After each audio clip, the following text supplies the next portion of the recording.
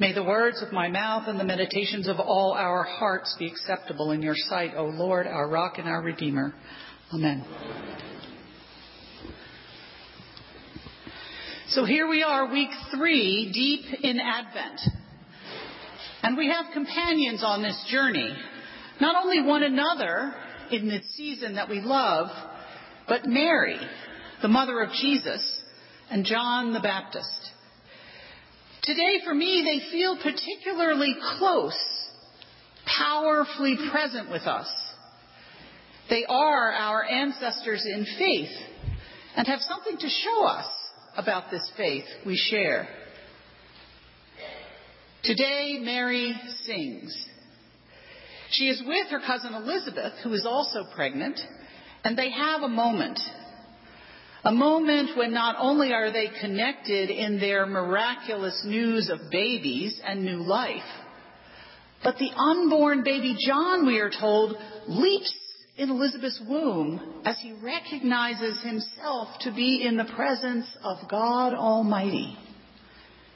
These two women, these two unborn children, all 4 of them knowing themselves to be blessed, to be in the presence of God. Elizabeth exclaims out loud. John leaps and Mary sings. Standing upright, filled with the power of the Spirit, pregnant with the Christ, she sings of joy, pure joy. My soul proclaims the greatness of the Lord. My spirit rejoices in God, my Savior, for he has looked with favor on his lowly servant. Have you ever had a moment like that? When you were filled with overwhelming joy, gratitude for God's blessing on your life. Perhaps it was a miracle of healing or the birth of a healthy child. Or thanksgiving after the doctor said the tumor is benign. Maybe it was simply the sun rising on a new day of hope when your night was seemingly endless despair. I pray that each one of you knows Mary's song and that you sing it aloud as you bear the good news of life and love that is our God. For that is an aspect of Advent. Our joy that Christ is coming, our anticipation and preparation for the arrival of the baby Jesus into our hearts again. There's freshness and joy for a new day, a new chance, a new beginning. As we prepare our homes for family and friends, plan the festive meals, decorate the tree, wrap the gifts, may our hearts sing with joy and love and prayers of gratitude for all the mercy and goodness God pours out upon us every day. And yet there is another aspect of Advent just as real as Mary's joy, and that is John's question. Jesus, are you the one who is to come, or are we to wait for another?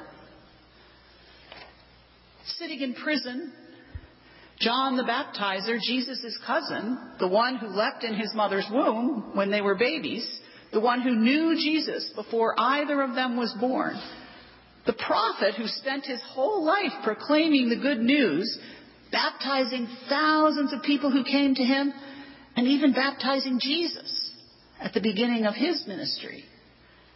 Now, John is locked in prison by the state, and he has some doubts.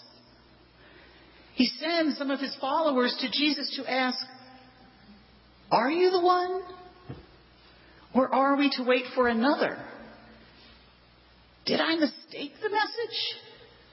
Or the messenger? Do you know anything about these questions? I think we do. In a world where church attendance is declining, a world where every kind of religion or none is on offer, A world where we are imprisoned by our consumerism, our fears, our vulnerability, our addictions. It's easy to see how even the most faithful among us in the dark of night could wonder, Jesus, are you here? Are you the one? Or should I be waiting for another? In our pain, we think, maybe yoga, maybe Buddhism, maybe coffee and pancakes at home with the kids on Sunday morning, maybe the travel team. That will be the ticket. Jesus, are you the one, or are we to wait for another? As an institution, we worry a lot about things too. Money. Is there a better way to do stewardship? What about our outreach efforts? Are we welcoming enough? What about rentals? What about attendance? Should we be looking at different programming for youth and for adults? Better coffee?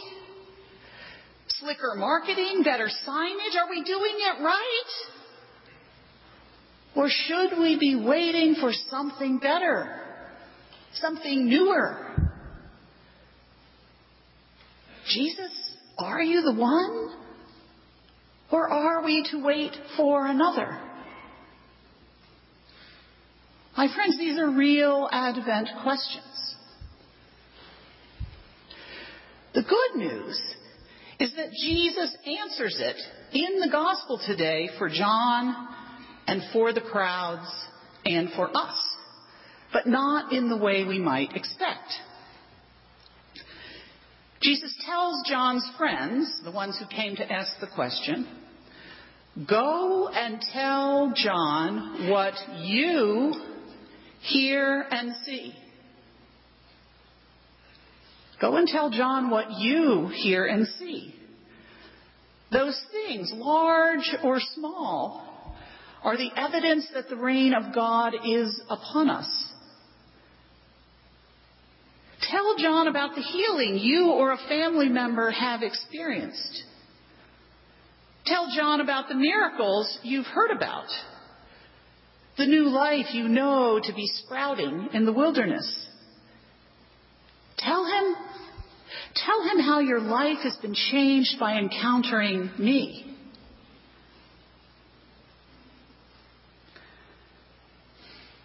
Now for me, admittedly, there are days and seasons when the evidence of the poor receiving good news and the blind regaining their sight seems sparse. And that's why, as people of faith, we must commit to seeking out that evidence of Christ in the world and then pointing it out to others.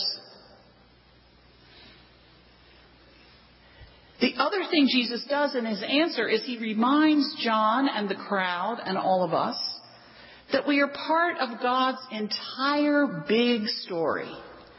That story from before creation, from the beginning as the prophets foretold and as God promised to Abraham and his descendants. That's us. As Mary bears the Christ child and John recognizes him, and as Jesus lives and dies and rises from the dead, changing everything. Jesus reminds us that we can miss that bigger picture when we focus only on the details of our lives and our ministry together. So the reality is, in both the small miracles we must notice and the grand sweep of God's reign, that's the reality, both. Christ pervades all of it. So the answer to the question is yes. Yes. He is the one for whom we have been waiting. He is the one. Our Advent waiting is a time to rejoice and to recommit and renew ourselves in these truths, to remember who we are and whose we are. So that's why I loved these stories of Mary and John today. Because in this Advent season, we are both Mary and John. Different messengers with the same good news. We are Mary as we bear Christ in our very selves. By our baptism, we are joined with him, so he is in us and we are in him. So may we give birth to his love each day in this world, the messy, sinful, beautiful world into which he came to be with us. Be Mary. And we're John. In our humanity, our struggles and uncertainty sometimes about how God is calling us in this world.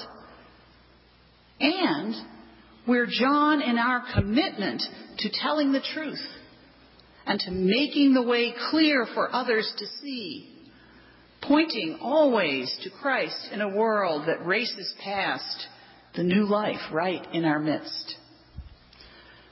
Mary and John, our ancestors in faith, providing us a legacy of truth, of joy, of proclamation.